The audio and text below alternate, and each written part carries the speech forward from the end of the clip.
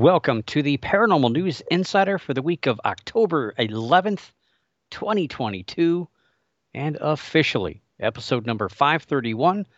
And this is your host, Dr. Brian D. Parsons, and we are live on the Paranormal King radio network at paranormalking.com. And welcome everyone in chat and otherwise, if you're listening to this recorded. Just a word of warning tonight. I'm kind of sort of somewhat paying attention to the American League Division Series between Cleveland and New York. So if I inadvertently yell out an expletive or four, it's probably because when Judge comes around, he'll probably hit a home run again. He struck out looking in his first at bat. But yeah, baseball season is winding down. It's October. The boys of summer are now enjoying the fall. And we're down to the 8 teams. And of course, then after that, then we'll watch the Browns lose here in Cleveland, the Cleveland area. But it's exciting. I love baseball. It's the biggest sport for me. I don't care too much about football. I know it's hard to say that growing up in the shadow of Cleveland, Ohio. But yeah, I don't know. I was when I was a kid, but kind of grew out of it once they left for Baltimore in the 90s. And it's been all football or all baseball since. Granted, we're lucky. We got a lot of teams around here. The Akron Arrows are about 20, 25 minutes away. Then the Lake County Captains are also about 20, 25 minutes the other direction. That's the AA and short. Well, I guess they're not short season. They're the regular single A team. And then, of course, our AAA team is about 2 hours south in the state capital of Columbus. So I'm pretty lucky to live in a state where most of, except for one that's down in Virginia, all the minor league teams are here. So I don't know. I like minor league games better than major league games. But anyway, you didn't come here for the baseball report. You came here for the paranormal news, and that's what I'm going to bring you for this week. And we're kind of, looking at the stories, I kind of thought tonight is almost like an entertainment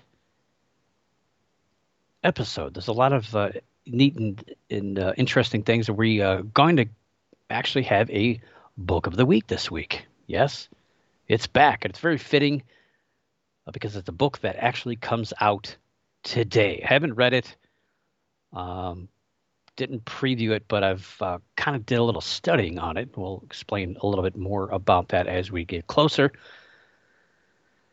And we'll talk some movies towards the end of the show as well. But first, we're going to kick it off with cryptozoology, as we do each and every week here on the show. And so I live, again, Northeast Ohio. I don't know, about less than, probably 24, 25 minutes from Cleveland, and probably 20 from Akron. Probably a little closer to the Akron area than Cleveland. But where I'm at is about a little over an hour away from the Pennsylvania state line. And I'll tell you, I probably spent more time at conventions and public speaking, maybe not more, a lot of time, let's just put it to you that way, in Pennsylvania, speaking at a lot of events. There's a lot of absolutely awesome researchers and investigators out in the Pennsylvania area that I've learned a lot of stuff from over the years, and I've spoken from the Al Batwitch Festival all the way to the Kecksburg UFO Festival and a lot of places in between. Of course, the PA Bigfoot Camping Adventure, twice, absolute favorite of all time.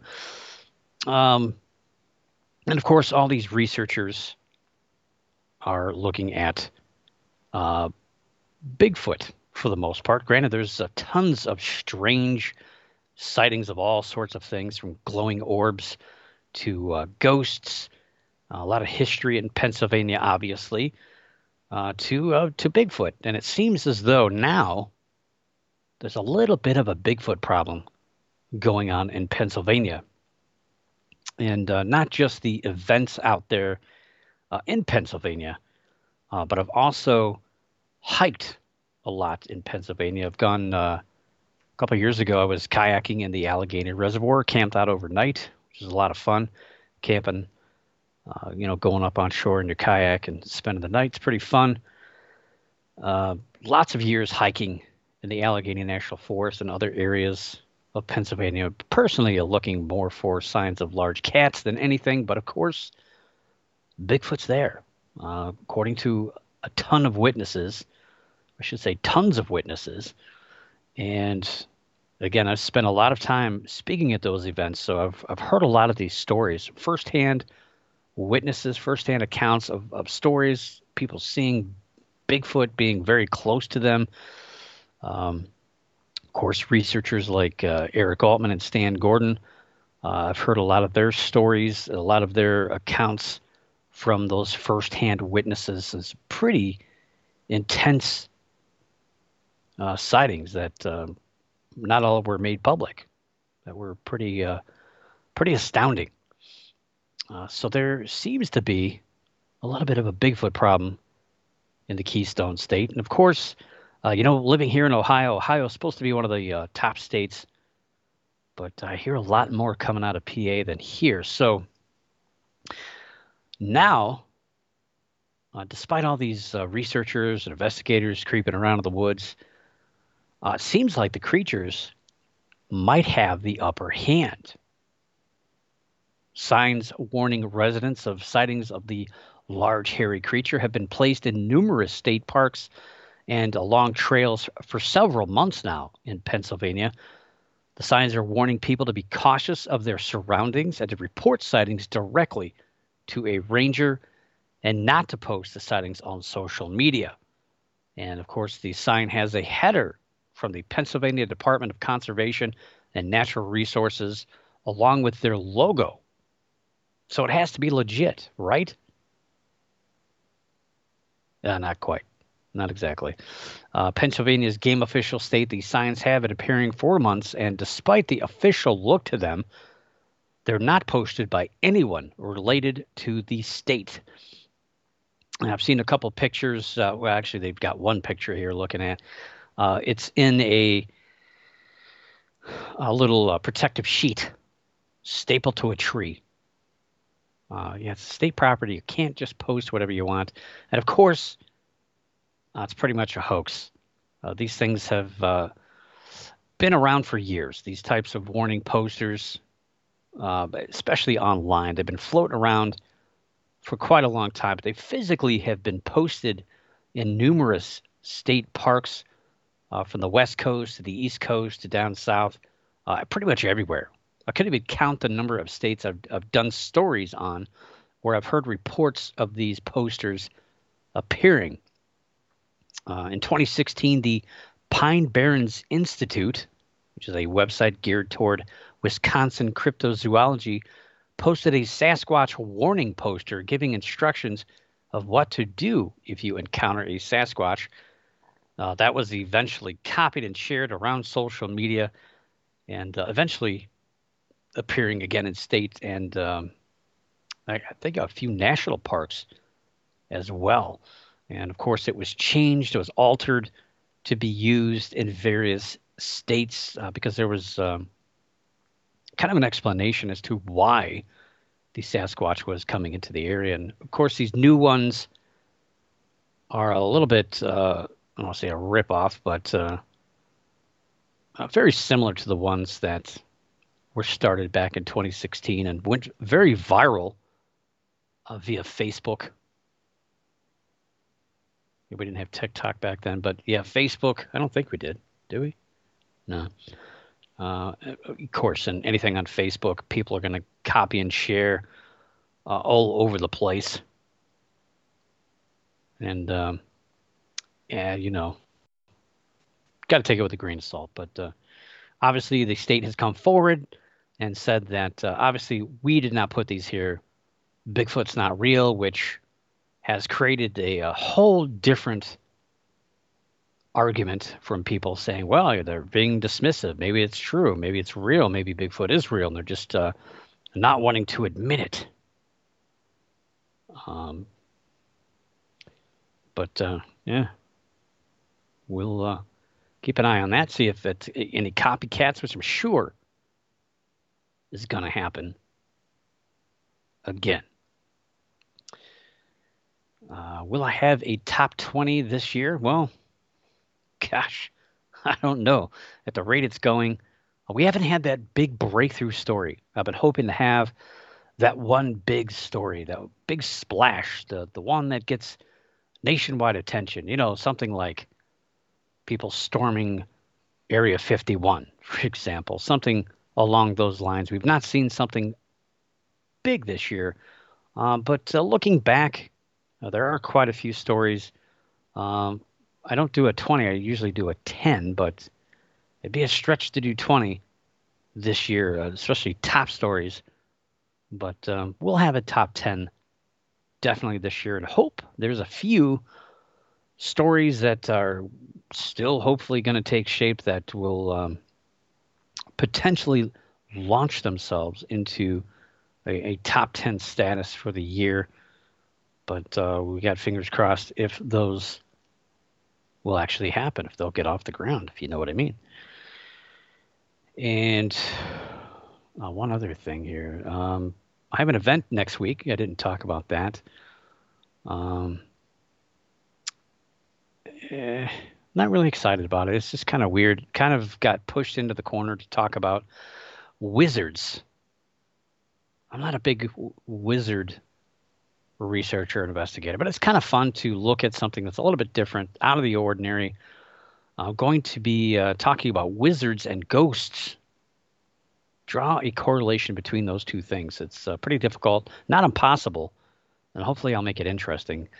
They've got a Wizards and Wands theme going on down at the Westerville Public Library in Westerville, Ohio, which is northeast of Columbus, Ohio, the state capital, which I talked about before. It's about 15 minutes away from the stadium, the baseball stadium. They're done for the year. But I've been going there for, good grief, 14, 15 years, something like that. I've been doing it a long time and spoken on all sorts of topics, but this will be a first of anything I've ever done for the Wizards and Wands. It's actually a 14th, now that I'm thinking about it, 14th consecutive year at the library and 15th appearance overall. I went twice. One year I talked about UFOs in the spring, and then of course I generally go down there in the fall to talk about spooky, scary stuff. It's fun. It's interesting to talk about something different. I don't know. I just don't feel it this year. It's not as exciting. It kind of feels like when I did it virtually. It wasn't that exciting. I love to be there, but I love to talk about things I have a passion for more so than something that I have to appeal to the theme of the week. Or actually, it's like 3 weeks down there. But it's kind of cool. They got a giant dragon that's sitting on top of their building, which is pretty neat to see. And yeah, you could pretty much call wizards, magicians, metallurgists. I mean, there's all sorts of different types of names you can call. Anything dealing with predictions, anything dealing with anything psi related. So people who are psychic or have any kind of precognitive abilities or even psychokinesis, ability to manipulate their environment. But generally people who back in the day would look out for the king or warn them about certain things, reading tea leaves and those types of things, reading the weather. You can even look at the Mayans. The Mayans had the priests, and the priests were viewed pretty much as wizards. You know, they would tell them when to plant the crops, if rain was going to be heavy or whatever. But nowadays, we don't really have that. Science pretty much runs everything. But you have people running around looking for strange things in the dark.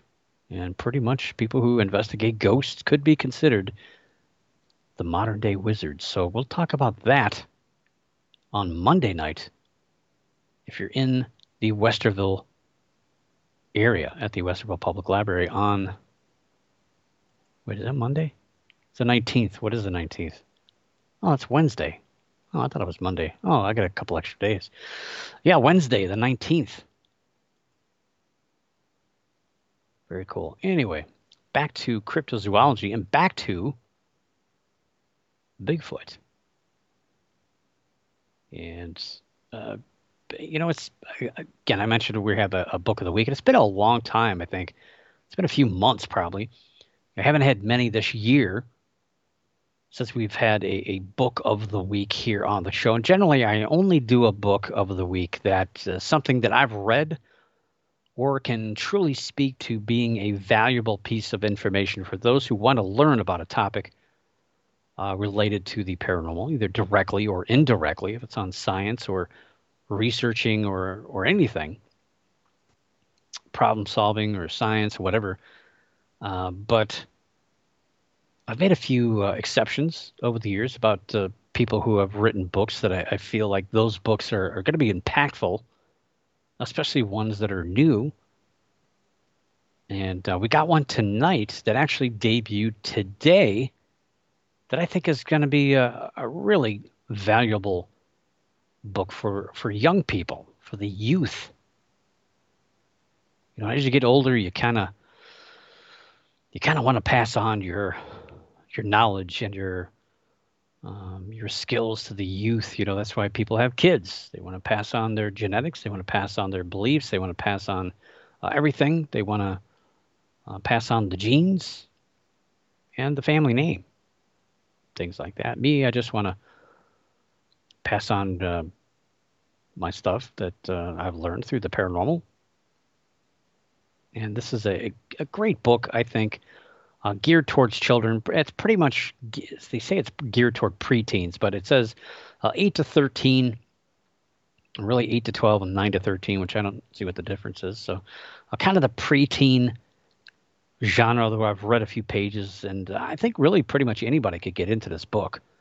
I don't think it has to be particularly preteen. I enjoyed what I read of it. And it's currently, even though it just was released today, it's the #1 book in children's social science books on Amazon. And the book is titled The Search for Sasquatch and is authored by Laura Krantz, who has been hosting a popular podcast titled Wild Thing, where in the first season she looked at how Sasquatch tied a lot of questions to human evolution, conspiracy theories, and how humans connect to the natural world. And admittedly, I think I've heard of it, but I never listened to it. It came out back in 2018, so I got a hold of a few episodes, listened to a few. It's pretty good. It's a lot of good information, and there's a lot of thought-provoking things that happen.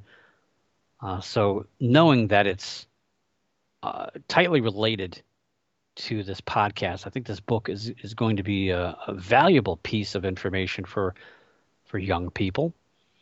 And if the name of the author sounds familiar, Laura Krantz, well, it should.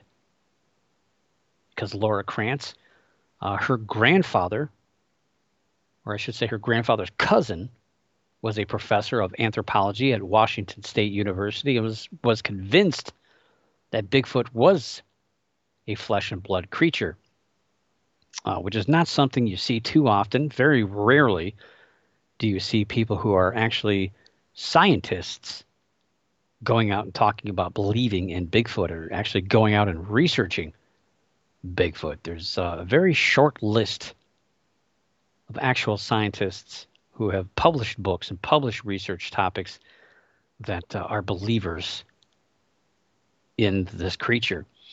So his name, of course, was Grover Krantz, And Grover Krantz was a cryptozoologist and a scientist. And he traveled to Europe, Asia, and points in between in search of answers about Bigfoot and other strange and unproven creatures. Laura discovered her connection to Grover, unfortunately, in 2006, which was 4 years after he had passed away due to complications of cancer. She was working for NPR, the National Public Radio, if you're not familiar with NPR, and began her podcasting career in 2018. And that first, I think it was like 10 episodes, she talked about various aspects of Bigfoot, kind of launched it off with talking about Grover and kind of weaved her way through a lot of the belief and some of the science and some of the misperceptions of Bigfoot or Sasquatch. And but like I said, the book really kind of continues that on. And I'm interested to see if she's going to continue writing books because in 2020, she took 2019, there was no podcast this year, so I guess she took it off that year. But 2020, the Wild Thing podcast explored alien life. And then nothing in 2021, but came back this year and has moved into discussing nuclear power, which is a weird shift, but, talking about past, present, and future use of nuclear power. It's pretty cool. The book The Search for Sasquatch takes a more scientific look at Sasquatch and focuses kind of on that gray area between myth and science.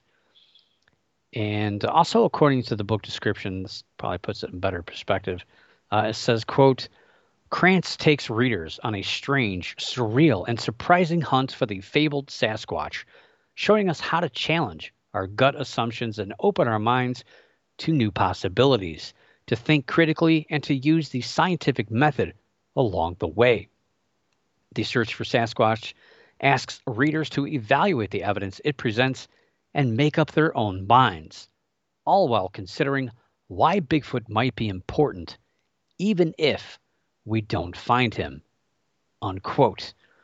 And I like that because that was my kind of focus when I wrote my book on cryptozoology, the Handbook for the Amateur Cryptozoologist. I didn't want to write it in a dismissive way and say that these creatures are not real because of X, Y, and Z, or they are real because so many people see them. It's easy to convince people that these things are real because people who believe in these things are definitely going to buy those books. And the people who don't believe in these are definitely going to buy a book where a hardcore skeptic completely dismisses everything and throws people under the bus along the way. But it's really, really hard to write a book that's in between, especially when you have kind of a stake in that field. And obviously for Laura, having a podcast and having a family member involved in that field. Granted, he was Grover was pretty, for the most part. I mean, he did fall for quite a few hoaxes, but for the most part, it was pretty grounded. But it's hard not to get swept up in the whole drama and the excitement of potentially finding something. Yes, Cleveland scored. But again, it's a very balanced book. And it's really hard to write something like that to stay, from tipping the boat over and keeping both oars in the water at the same time. It's really not as easy as you might think to write a very well-balanced book. But listening to her podcast, I was impressed. And that book has made my growing list of books that I'd like to get. My poor Amazon list, I think it's over like in the 80s now, but that one's going to be high up there. I think it's a pretty interesting one. There's a couple of Bigfoot books that have come out in the last few years geared towards the younger crowd, and I think it's great to provide a young mind with a book that's going to challenge them not to believe in one thing, but to believe in things or make up their own minds, think for themselves and evaluate the world around them especially using science as a guide. It's very important because it seems like myth and folklore have become more powerful than science, especially for young minds. We watch all these movies on TV and at the theaters about people with magical powers and super abilities and things like that. It gets people away from reality, which is great. But we have to come back to reality when we're thinking about things. And it's very important that we have an anchor, that we stay kind of focused on these things. Um, the book, again, was available for pre-order, but today is the official release date of The Search for Sasquatch by Laura Krantz. And while it might be viewed, I guess you could view it as a skeptical book by adults, I think it's again, it's excellent for young minds to look at that.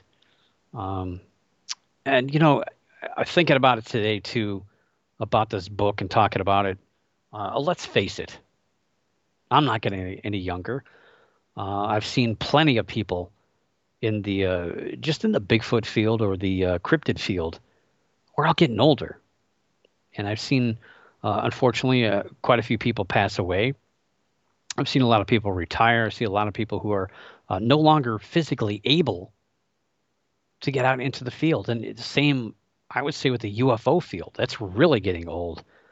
I should say people are getting older in that field and not really seeing the replacements, people coming in behind us and filling in those gaps. You have a few big names of people that are probably in their 40s, but it seems like there's a lot more gray-haired people in cryptozoology and ufology than young and spry people with new ideas.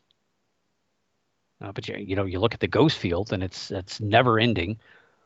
All the young people getting involved, and the older people just seem like they just disappear because all the young people take over.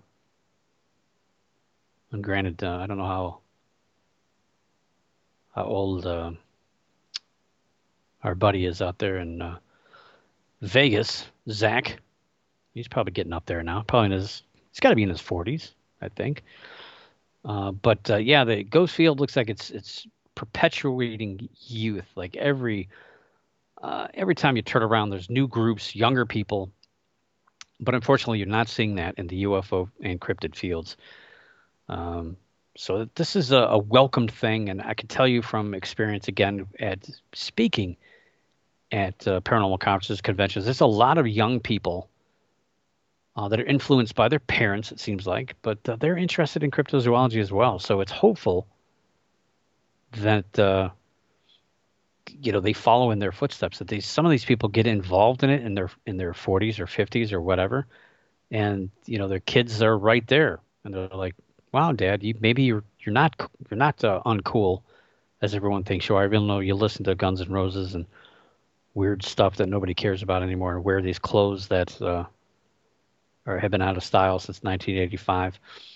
Now, I'm an old guy. I can say that. I'm almost 50, so I'm not making fun of older people by saying that they can't get out and investigate. But when you get up there, when you gain a lot of weight, I can speak on that one, gaining like 30 some odd pounds since COVID. It's a lot harder to go hiking. It's a lot harder to get out there. I can't do the things I used to do. Even I'm still, I kind of feel young. I don't feel old yet, but yeah, it catches up with you when you get a little older. You can't get out there as much. Things hurt a lot longer. The cold affects you a lot quicker. And you don't take those chances that you used to, I think, that you did when you were younger. But yeah, nothing against older people. But yeah, and it's hard to get like-minded people together. I tell you, that's why I ended up getting rid of my paranormal group. Everyone wanted to do their own thing, and I just felt like having a banner and trying to keep everybody underneath that banner was pretty much impossible. So I had to do what I had to do, turn everyone loose, and everyone went their separate ways and did their own things. And it's really hard to find anybody that thinks the way you think out there for any of these things. But there's plenty of groups. But again, I've been involved in a lot of these groups, and they're getting older. They're all getting older.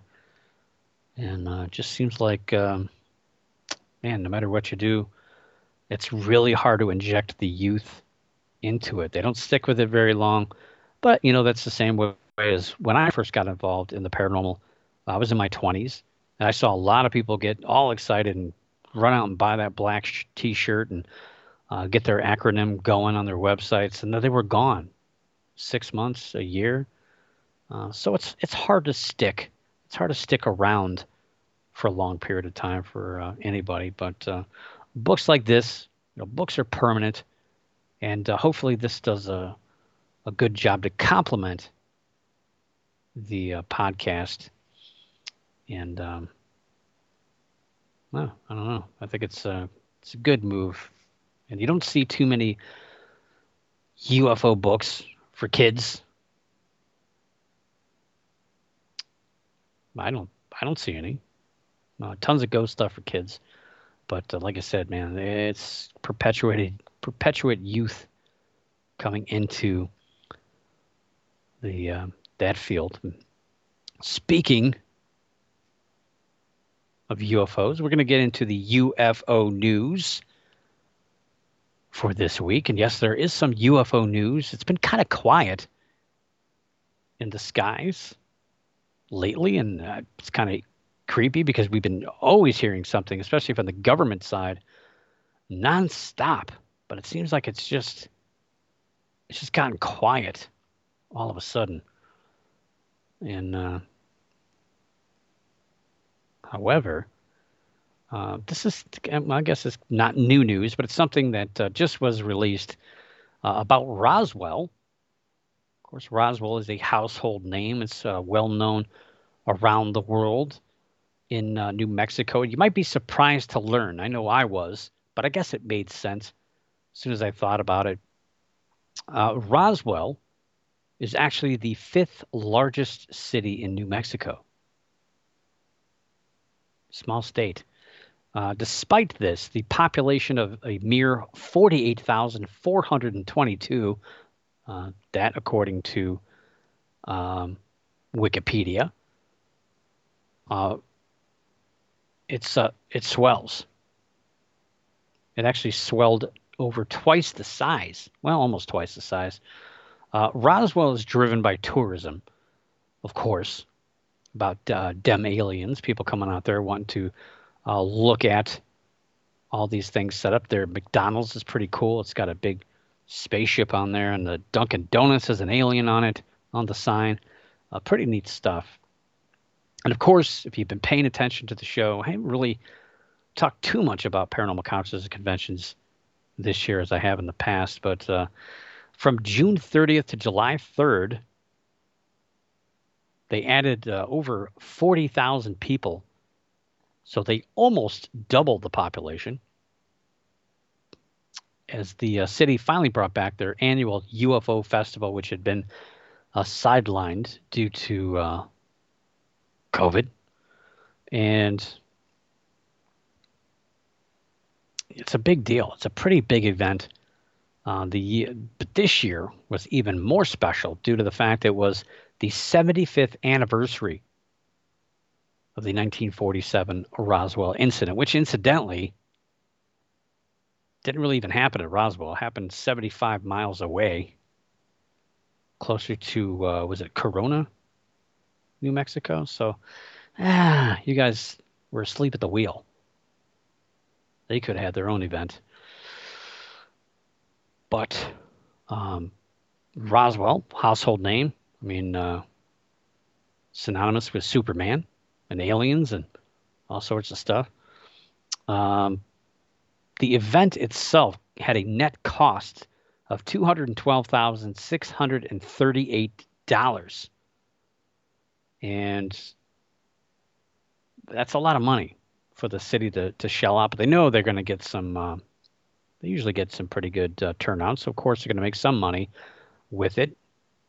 But with a higher than normal number of visitors, Roswell has reported that the event had a $2.19 million direct economic impact for the city, and that's using conservative estimates on spending by visitors.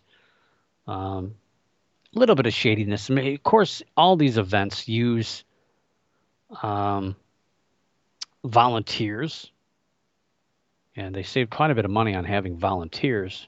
You think that if they scored $2 million, it probably could have paid some people, but it's good for the city to generate some income, to make some improvements, and again, it's basically tourist driven to some of the hot spots, the little I don't want to call them road stops. There's a few different little museums um, geared toward aliens and the Roswell incident and stuff like that. But yeah, it's one of the more popular UFO events. I'll tell you the one that really impresses me is the Kecksburg uh, UFO conference, and it's geared towards the what do they call it, the city days or whatever. But it's their big time to celebrate. They just kind of combine it with the UFO event, but they get people from everywhere. That little place, it's a little town. It's basically there's one flashing light and there's a handful of houses, and that place just gets absolutely packed with people every single year. And of course, yes, the Mothman Festival, probably the biggest cryptid one I've seen, or at least I've been at. It's the whole town is full of people. There's people speaking in different buildings all over the place. It's always a big deal down in it's West Virginia. So yeah, it's close to Ohio. You can see Ohio. That's all I care about. We claim the sightings, but I don't think they really sell out the festival. It's pretty similar to the Mothman Festival, where it's kind of spread out around the town. There is a couple of centers where a lot of stuff is set up, but for the most part, yeah, it's people are just kind of walking around everywhere down there in Roswell. Hopefully, never been there, but I've known a few people that have gone out there, and I've seen tons of pictures and videos. It's the event if you're into UFOs. Obviously, Roswell is the place to be, even in the off season. I don't know about going down there in July though. Holy cow, it's got to be hot. And while the Roswell incident makes many people think that we have captured life from outer space, handcuffed it, shot it, put it in Hangar 18 in Dayton, Ohio, whatever you believe happened with the Roswell incident. Um,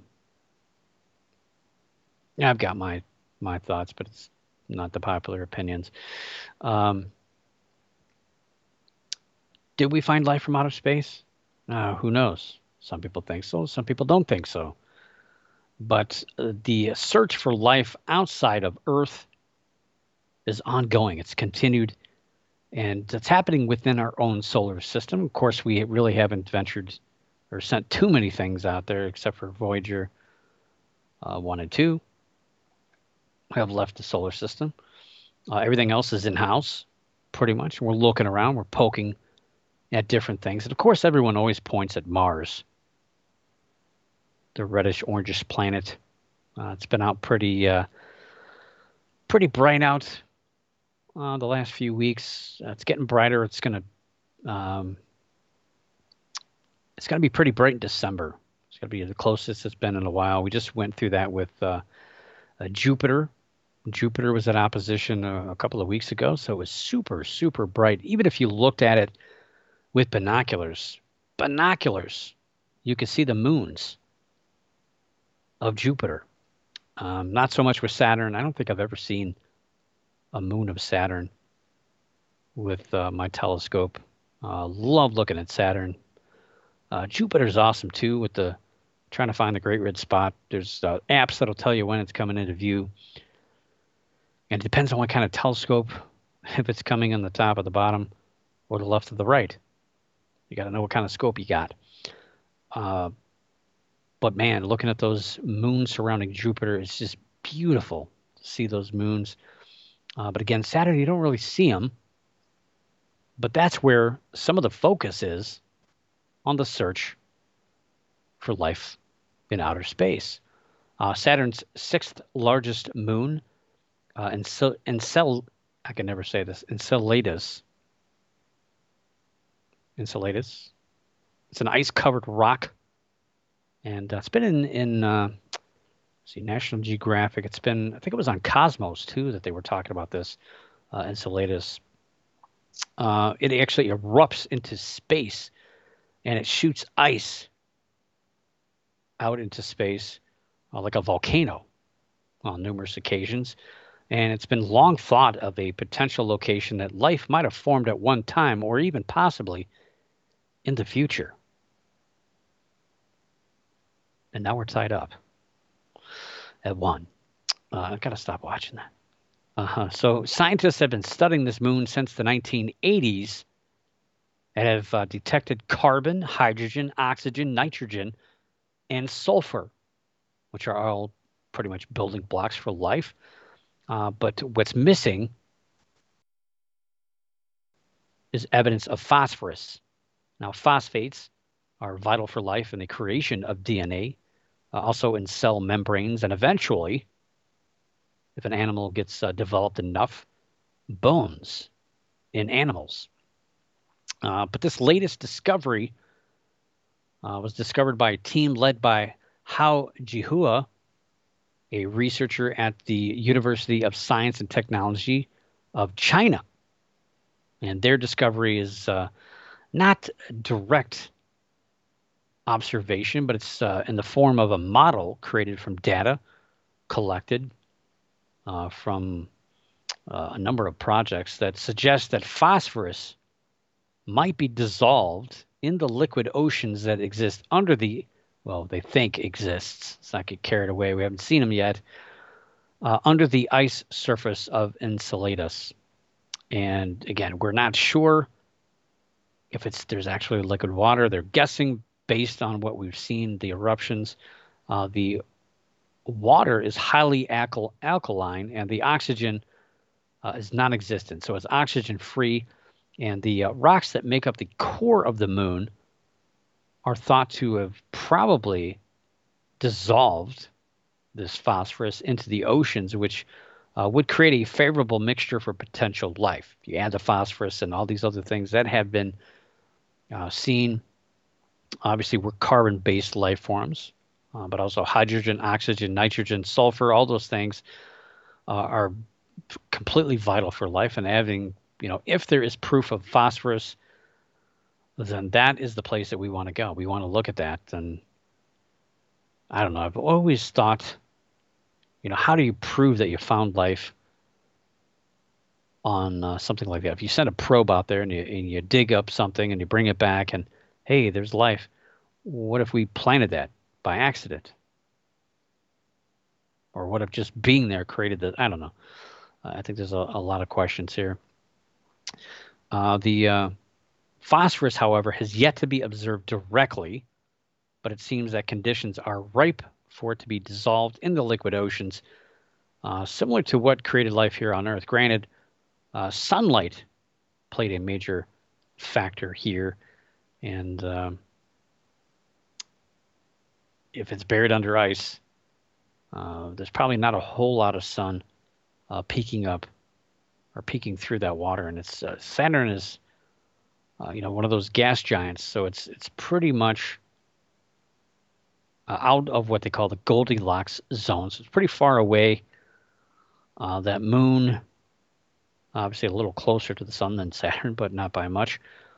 Probably not. I don't see it. Maybe life in some form, hopefully. Very simplistic life forms may have existed at one time, but probably short-lived, if at all. But the debate goes on. And should we go there? Should we send some probes up there to dig through that ice to get some samples of that water? Well, why not? That's really the only way you're going to solidify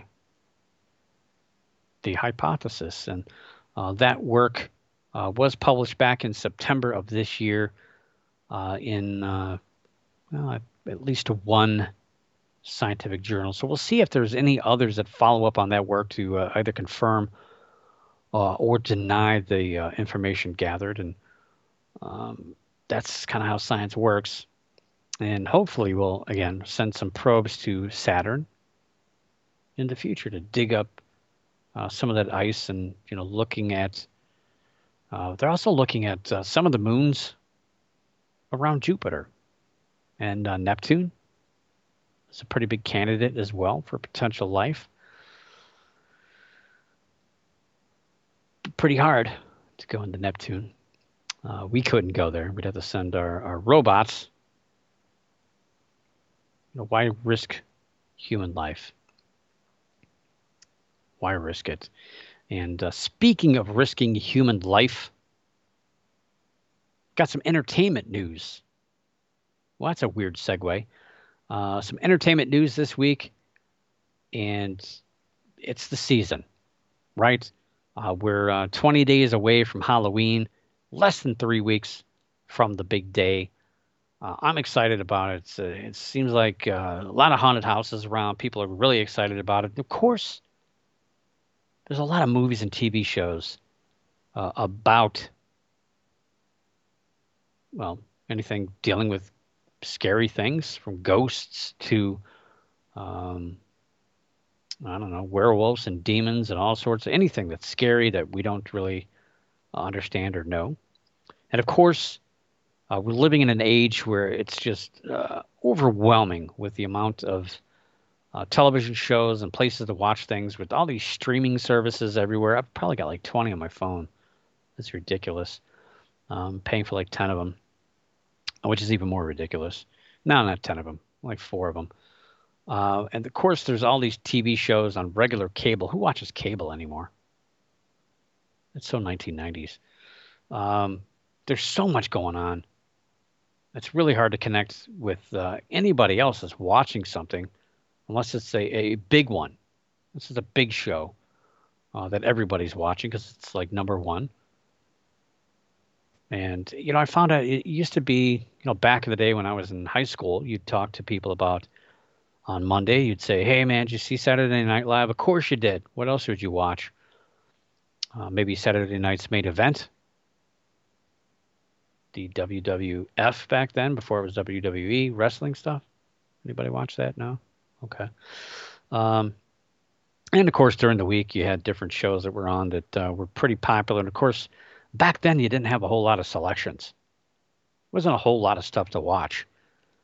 And, now everything's streaming pretty much. Disney, Hulu, Netflix, all the major networks have their own streaming services now. So people aren't really watching live TV. They're waiting for when they get a chance to watch something, which is mine usually before I go to bed, or if I wake up in the middle of the night, I'm like, I'll watch another episode of Quantum Leap. It's an interesting show, kind of like what they did with it. But it's pretty rare. You don't see shows really affecting the culture anymore as much as they used to, unless you're talking about like shows like The Mandalorian with the Child. My goodness, they're still making toys of the Child. And of course, everyone was so excited when Stranger Things made its debut a number of years ago. Granted, all those kids are all grown up now. They all got like kids of their own and houses and cars, lawns to mow. Well, not exactly, but you know what I mean. It's been out for a while. Of course, sometimes, especially in the case of Stranger Things, we've got a little nostalgia, and sometimes this nostalgia brings a whole new era of fans to an existing creation, whether it's a continuation or a reboot. Like shows like Cobra Kai, which is really awesome. Even if you're not a Karate Kid fan, just give it a chance. It's a really good show. A Quantum Leap, which I just mentioned, they kind of continued the story, talking about Sam being lost out there in Quantum Leap land. Sadly, Al, the actor who played Al, passed away last year. But they had a nice nod to him in the second episode. Anybody watching that? It's a good show. It's only 3 episodes in, but it's good. You're gonna have more episodes. They're gonna have a full season. Exciting. No, I'm gonna watch La Brea. Come on. Yeah, I'm gonna get into that too. But well, anyway, we're also living in a time where people, of course, we talked about it here. You see it on social media, you see it on TV, you see it on the news, you see it everywhere. Guess people are overly critical of anything and everything that is said or done, and political correctness has smashed the moral compass, losing many of us to really know if what we like is actually good or bad. Am I allowed to like this? Am I not allowed to like this? Am I evil because I laugh at the new Beavis and Butthead movie? Am I allowed to say it? I liked it? Am I allowed to say that I watched it? I'm probably going to get fired from the show now. Personally, the 1993 movie, you've seen this one, called Hocus Pocus, starring Bette Midler, Kathy Najimy, and Sarah Jessica Parker. Can't forget her. Wasn't a fan of any of those girls, especially Bette Midler. Ugh. Not a big fan at all. Sarah Jessica Parker, I never really liked her. Not a fan. So I didn't watch that movie. I mean, 1993. Let me take you back. I remember it very vividly. Very big year in movies. 93, I was on, I think, my second time reading the book Jurassic Park, and went to that debut. It was the first time I ever went to a, well, I shouldn't say the first time. There was a few Star Trek movies I went to on opening night. The original Star Trek movies. The old school ones. Like The Search for Spock. The Wrath of Khan. But Jurassic Park, yeah, I sat there, watched it opening night. I think I watched it the next weekend. At least twice. I probably went 3 times. I went with, well, a few different people. Don't want to name names. There was a movie called Dave with David Klein and Sigourney Weaver. I remember going to see Nowhere to Run when Jean-Claude Van Damme was the man. Children of the Corn 2, I remember watching that one. Loaded Weapon 1, remember that one? Hot Shots Part 2, Robin Hood Men in Tights, all those kind of parody type movies were very popular back then. Groundhog Day, Bill Murray. Groundhog Day with Bill Murray. See, I got you. You might get that joke. If not, watch the movie. You'll get it. Anyway, Cliffhanger and Demolition Man both came out that year, both with Sylvester Stallone. The Last Action Hero and its tie-ins with Burger King, which is where I was working at the time, with Arnold Schwarzenegger. Remember The Fugitive? Love that movie. Dazed and Confused. I mean, who hasn't seen that 20 times? All right, all right, all right. Wayne's World 2. Not as good as the first. Better soundtrack, though. And Tombstone. I remember seeing all those movies. Maybe not that year, but pretty close. And a lot more that came out that year. Big year in movies, but of course, well, you also had The Sandlot. Forgot about that one. Came out in April 1993. Hocus Pocus, of course, came out in the fall, around somewhere, I think it was October, middle of October. It's almost, I think the 15th or 16th or something like that, whatever the Friday was. Sandlot and Hocus Pocus, believe it or not, those are, I mean, you'll find those movies in the $5 bin at Walmart, but at least you'll still find those movies in the $5 bin at Walmart, even though they're, dare I say, old, even though that was me in my prime back in 93. They've held the test of time, although both of those movies did not do very well in the theaters, but they both went on to become cult classics. Yes, that's the mantle you get when your movie is more beloved as a VHS or DVD copy long after its release failed and the director was fired and the movie company went bankrupt. If your movie's still popular, it's a cult classic. I've got a lot of those favorite movies. Like Highlander was a cult classic, 1986. Well, I'm really dating myself now. But of course, The Sandlot and Hocus Pocus had their tie-ins with particular seasons. The Sandlot obviously was summer and baseball, and Hocus Pocus came around every single year. It's kind of like Christmas and the Wizard of Oz. And it's that movie with the kid that shoots his eye out. Christmas Story. I should know that. It's filmed pretty close to here, part of it. The house is, anyway. But Hocus Pocus, again, yeah, not a big fan. It came out around Halloween. Of course, every Halloween, it makes its way onto TV. And of course, now Disney has their own channel subscription service. So, of course, it's blasted on there. And of course, they got the great idea to bring that back, despite the 39% approval rating on Rotten Tomatoes and a 43 out of 100 on Metacritic. Yikes. But they decided to resurrect this movie for a sequel. And despite a little better approval rating this time around with 61% on Rotten Tomatoes and 55 out of 100 on Metacritic, apparently not everybody is happy with this new sequel. And some people who just didn't like it. But then you may wonder where this is going. Well, there's somebody that really doesn't want you to watch this movie. And it's not anybody, not a professional rating person on Rotten Tomatoes. No, it's Tex's mother, Jamie Gooch, who began criticizing the movie on social media, which eventually led to an appearance on the local CBS affiliate KWTX for an interview that went absolutely viral.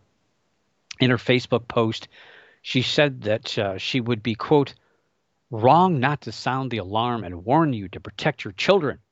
After all, the whole movie is based on harvesting the purity of a children's soul so that witches may live on, unquote. And beyond defining the term what hocus pocus actually means, she added, quote, please hear me when I tell you the truth that the witches and warlocks in the satanic church abuse and sacrifice children in their spiritual rituals to gain more power in the underworld. So before you hit play on the night of the premiere of this movie, please ask yourself if not only for your mind, but your children's minds are strong enough to ward off the hypnotization and bewitching trance that will be coming through the screen to aid in the desensitization of the coming evil in this world. Don't fall victim to the schemes of hell. My goodness. I don't think that's how TV works. Now, I thought I was mad at Disney for meddling with the Marvel movies, the Marvel Cinematic Universe, and Star Wars. You guys ruined it. But my goodness, I've never gone on this kind of a rant. This mom was a whole different level of anger and fear and misunderstanding. On her KWTX interview, she stated, quote, a worst case scenario is you unleash hell on your kids and in your home. The whole movie is based on witches harvesting children for blood sacrifices. Do not watch this film. Everybody thinks it's fake and innocent, but they could be casting any type of spell that they want to. Anything could be coming through that TV screen into your home. Unquote. Gooch also stated that her family has not participated in Halloween in about 4 or 5 years out of the thought of exposing her children to darkness. Well, just turn a porch light on. You'll be okay. I don't think she quite gets it. It's a movie. It's a movie. Yeah, I'm not diddling it. Yes, there is some interesting themes in the movie. And of course, if you go back to the 90s, I mean, dinosaurs were ripping people in half. People were doing all sorts of stuff in movies. It was a different genre. To continue a movie nowadays, of course, people don't get it. They don't understand it. They fear it. And, if you feel that way, don't watch it. But it's spreading this kind of stuff to other people via social media, and shame on the media for kind of taking this lady to town and really embarrassing her. But she seemed very adamant. She seemed very put together, and her thoughts and feelings were pretty well placed. But wow, wow, wow. And don't on that note, don't forget about Hellraiser, now in theaters. That's also about sacrifice. Well, of course, and drugs and sex as well. But it's the time of the year. That's what we want to watch. We want to watch things that scare us, thrill us, because we all know it's not real. Or is it? On that thought, I will see you next week. But for now, keep your eyes in the skies, the ears in the woods, the hair standing on the back of your neck, and always check under your bed before you go to bed tonight. And look at that closet. There might be something in there. Above all else, don't stop believing. For the Paranormal News Insider, this is Dr. Brian D. Parsons reporting.